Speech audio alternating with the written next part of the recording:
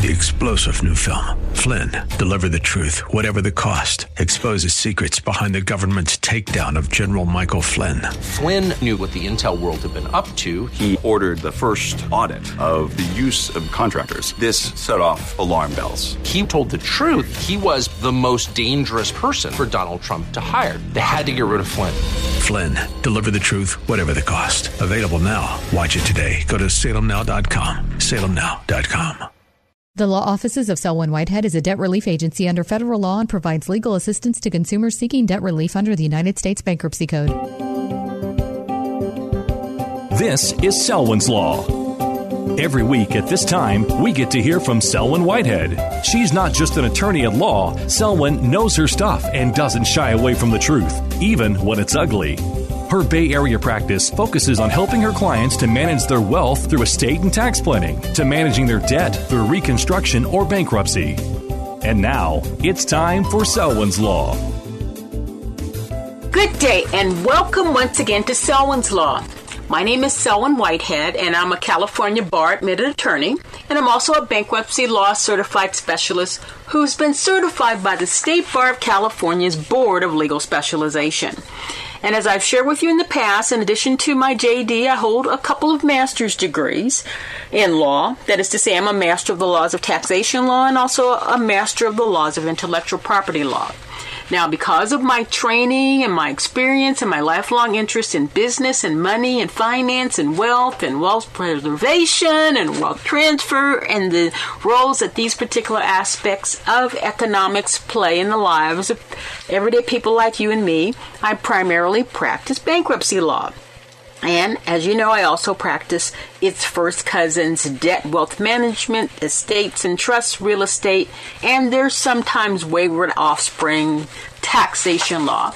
And I'm also proud to say that as part of my practice, I also sometimes have the opportunity to at least seek out and attempt to vindicate the rights of seniors who find themselves the targets and unfortunately more and more sometimes the victims of some of the most pernicious forms of financial elder abuse that you can imagine.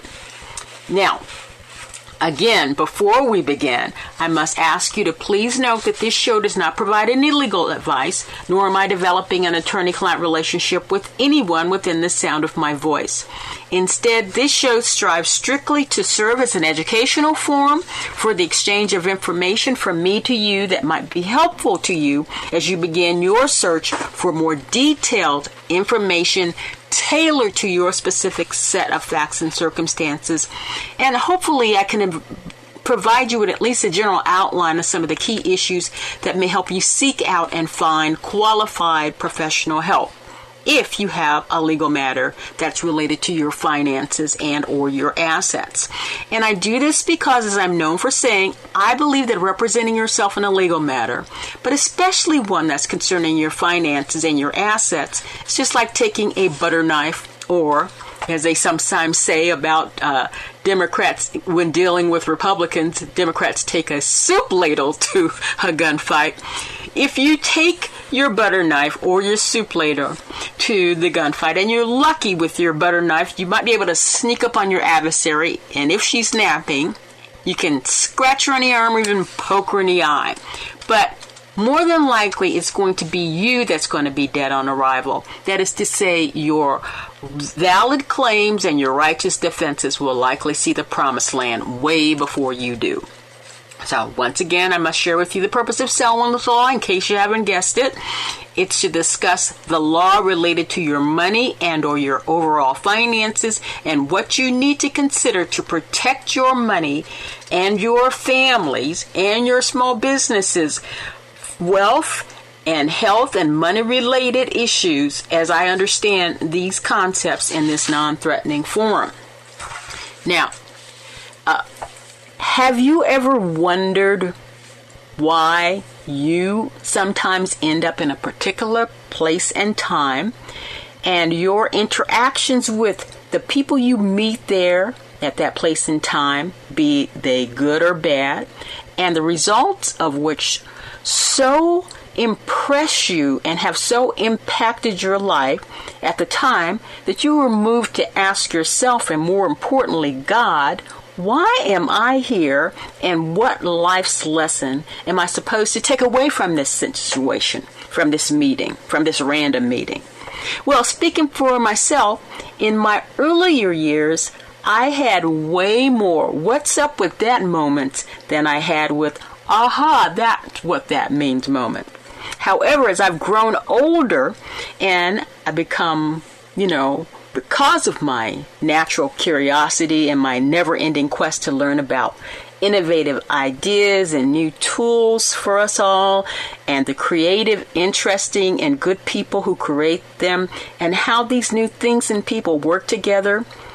Throughout my life, I've had the great fortune to have had the opportunity to engage in all kinds of activities and meet new and interesting people, and witness and sometimes even be a minor player in a few of the major events that have taken place in the world since I've been here on the planet.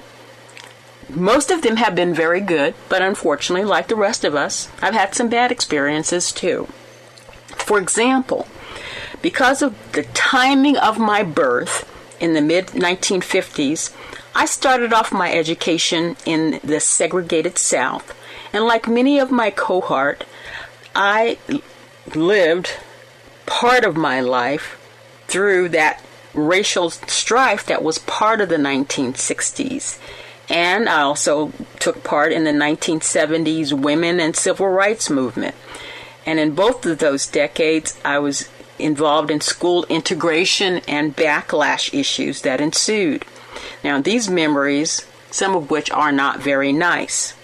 And unfortunately, as it appears that racism, which I have come to realize is always going to be just below the surface in our society, and it seems to be coming back, those memories of what I thought were relics of the good old bad old past and the bygone days are once again coming back into stark relief. On the other hand, I've had the great honor of meeting 3 distinct, separate United States presidents in person and another by correspondence. And as an accidental lobbyist, I've been able to convince members of the California legislature and the United States Congress to sponsor bills to support the financial growth and independence of women and communities of color. And as an accidental community activist, I've negotiated deals with the heads of several major financial institutions that establish goals and timetables to increase lending opportunities for families and businesses in historically underserved communities. And more importantly, as a serious citizen of the world and a child of God, I've met scores of kind and generous people of all races and all walks of life from all around this world who've offered me great advice and support on how to live a good life and make a contribution to society, including some really great bus drivers and housewives and grandmothers and educators and school children and young adults, as well as some great lawyers and judges and bankers and entrepreneurs. And since I've become a lawyer, I've met many others who've done me the great honor of allowing me to attempt to help them with their financial and legal matters. But at the time I met each person and experienced these events and many others, I thought them to be discrete happenings, most of which at the time I relished, but to be honest, some of which I regret. However, now that I'm a mature woman of the world, when I reflect back on my life, it has become clearer and clearer to me each day that we all have been put here for some reason, and these discombobulated, discrete instances we live through have some higher cumulative purpose. The purpose may be to do something great for mankind, or it may be simply sharing a self-evident truth about something that's being bandied about in some segments of our society for nefarious purposes. So I'm going to share with you on our nation's birthday weekend And I want to take the time to tell you the truth about a subject that's been denigrated in some segments of the media, such that it's become a boogeyman and a rallying cry for politicians and, unfortunately, some of their uninformed followers. I am, of course, discussing critical race theory. Now, I first learned about the factual and substantive basis of critical race theory way back in 1980, the end of 1980, the beginning of the 1990s, when I worked for one of the country's great public interest law firms, Public Advocates, which is located in San Francisco. I was hired as its first lay advocate and the founding executive director of its corporate social responsibility program, the Greenlining Coalition. It was my great fortune as part of my job that I had the opportunity to meet with and work with and learn from one of critical race theory's founding authors, and that is to say the late great Professor Derek Bell, who, among many things, was a kind and gentle person and always a gentleman to me. Now, those of you who don't know, critical race theory, unlike the current mouthpieces that are running around denigrating this topic, it's a legal scholarship theory, and it's based on putting in proper perspective the role that race plays in the United States of America, not as a means to bully or beat up someone or make them feel guilty or have hurt feelings about their privilege. Critical race theory is all about recognizing the root problem holding us back from forming a more perfect union: systemic racism. We have to first focus on what the problem is and then come up with remedies, such that we're able to, as a society, develop a fair and equitable set of goals and principles that we all can live with and put racism forever behind us. So when we come back, we'll dig a little bit deeper into the subject du jour, critical race theory. But first, we'll take a short break, and I'll see you on the other side.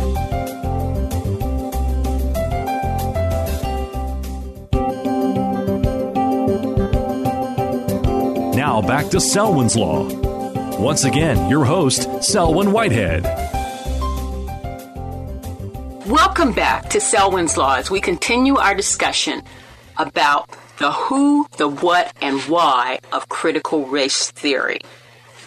Again, I first learned about the factual and substantive basis of critical race theory way back in the late 1980s and in the 90s when I went to work for one of this country's great public interest law firm, Public Advocates in San Francisco, where they hired me, and I was not a lawyer.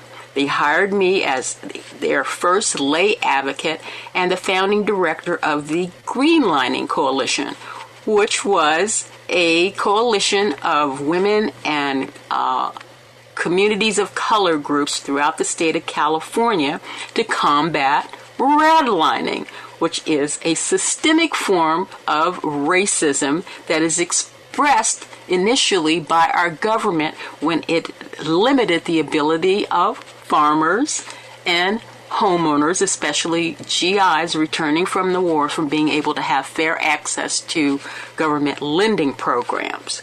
Now, as part of my job there, I met with all kinds of people in the community, great and small, including people who would stop me at the bus station and beat me up for being on television and not paying attention to their needs. And I'd quietly and patiently listen to what they had to say, and sometimes they had some very good news and something that I really needed to share and to comprehend and to incorporate into the program that we had of communicating with policymakers and leaders about what needed to be done to assist communities that needed to be able to take care of themselves economically and have access to capital, credit, insurance, and technical assistance. Because in order for any segment of society to be able to lift itself up, And to carry on in a capitalistic-based society, you needed access to capital, credit, insurance, and technical assistance. If you don't have those things, the only thing available to that particular segment of society are illicit activities. And we don't believe in promoting illicit activities, do we? No, we really don't. So what we need to do, instead of focusing on redlining, is to focus on greenlining. So as part of my job as the executive director of the Greenlining Coalition, as I said, I met with all kinds of individuals, peoples, and scholars, and it was my great pleasure as part of my job. I had the opportunity to meet with and work with the late, great Professor Derek Bell, who, along with Alan Friedman, Kimberly Crenshaw, Richard Delgado, Cheryl Hines, Charles R. Lawrence III, Mari Matsuda, and Patricia J. Williams, all gigantic legal scholars in their own right. And these men and women provided the legal research and laid the foundation for the legal theories that recognized and confronted systemic racism, the systemic racism that permeates our society still even today. However, unlike the current individuals that you see on the telly or in the newspaper who are denigrating this legal scholarship, the legal scholarship that underpins critical race theory, because evidently it hurts personally their feelings to have to be informed of their privilege. Critical race theory is all about recognizing the root problems holding us as society back from forming that more perfect union that we celebrate each 4th of July. And that problem, or those problems, some of them anyway, in addition to climate issues, are and remain systemic racism, such that we need to focus as a society so that we can develop fair and equitable remedies to combat racism and move on as a society without it. So that's what I wanted to talk to you today. I've been wanting to talk about this subject for some time now because I'm seeing it more and more take hold in the mind's eye of some, especially politicians, who want to use it as a divisive social-based issue for political reasons that I understand, but I want us regular people to understand that critical thinking is part of the legal profession.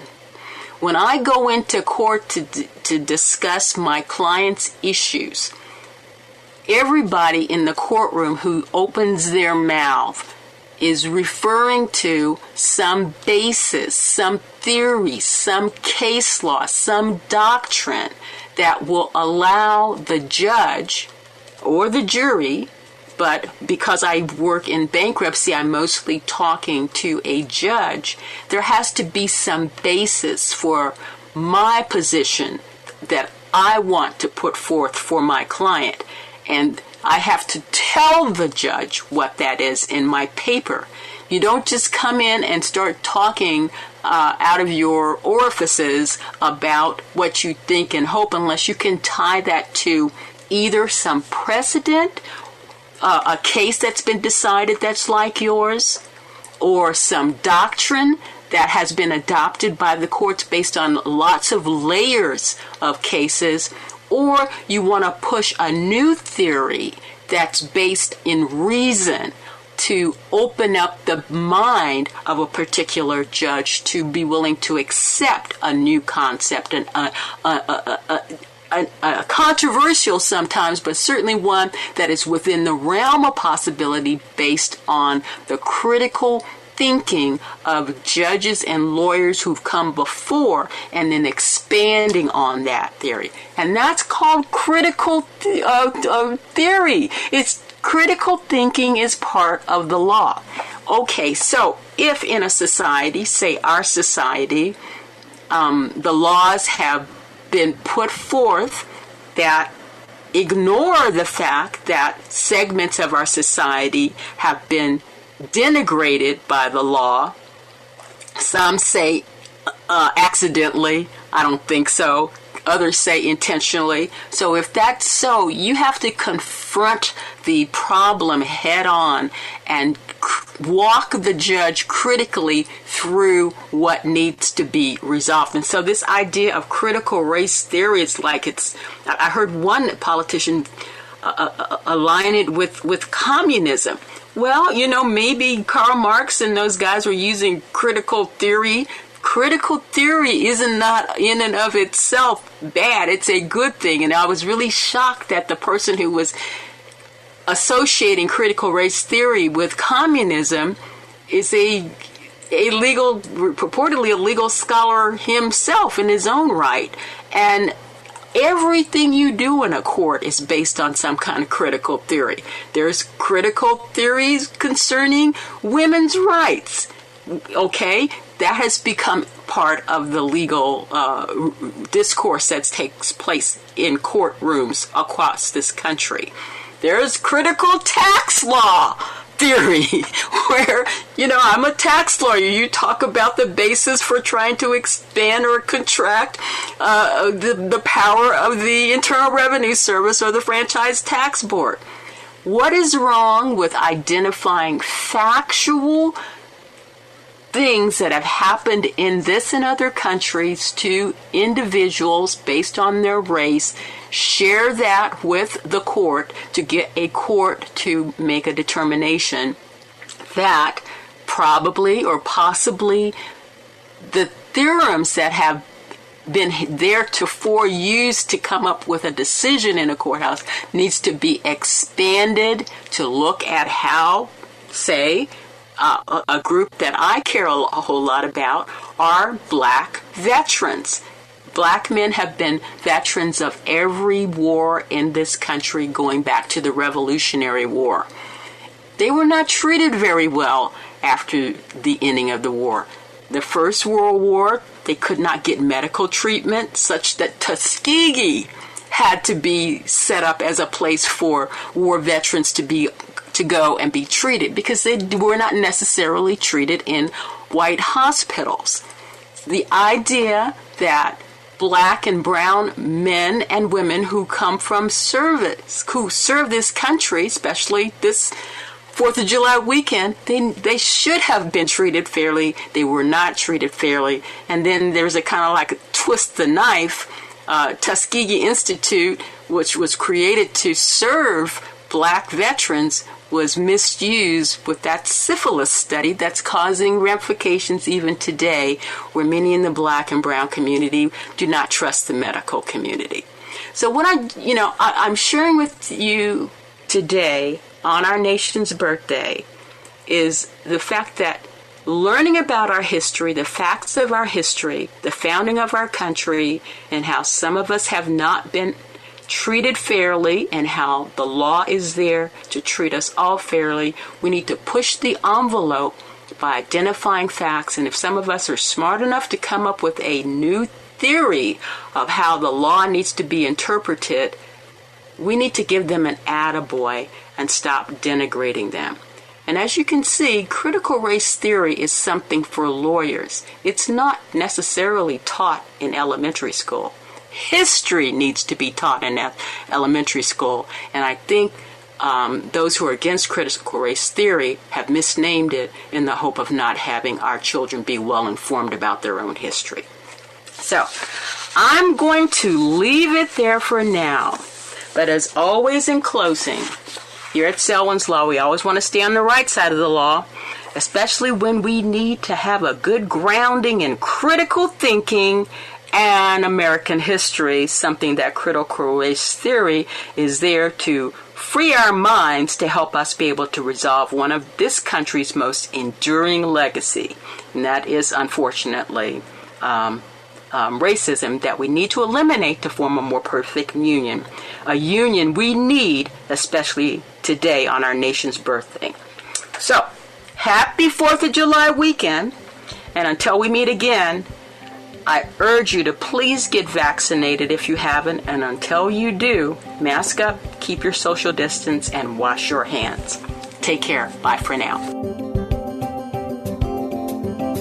Thank you for taking the time to listen to Selwyn's Law. Remember, the Law Office of Selwyn Whitehead is a designated debt relief agency under the federal law and provides legal assistance to consumers seeking relief under the Bankruptcy Code. When it comes to your finances and your rights, seek no other than the Law Office of Selwyn Whitehead. Selwyn is your go-to finance attorney, specializing in estate planning, wealth management, bankruptcy, tax, and real estate law. In other words, Selwyn knows her way around the dollar, and your rights are protected by our laws. Protect your money. Know your rights. Partner with Selwyn Whitehead. For immediate assistance, or if you have questions, call 510-633-1276, 510-633-1276, or go to selwynwhitehead.com. The preceding paid program is sponsored by the Law Office of Selwyn Whitehead, who is solely responsible for its content.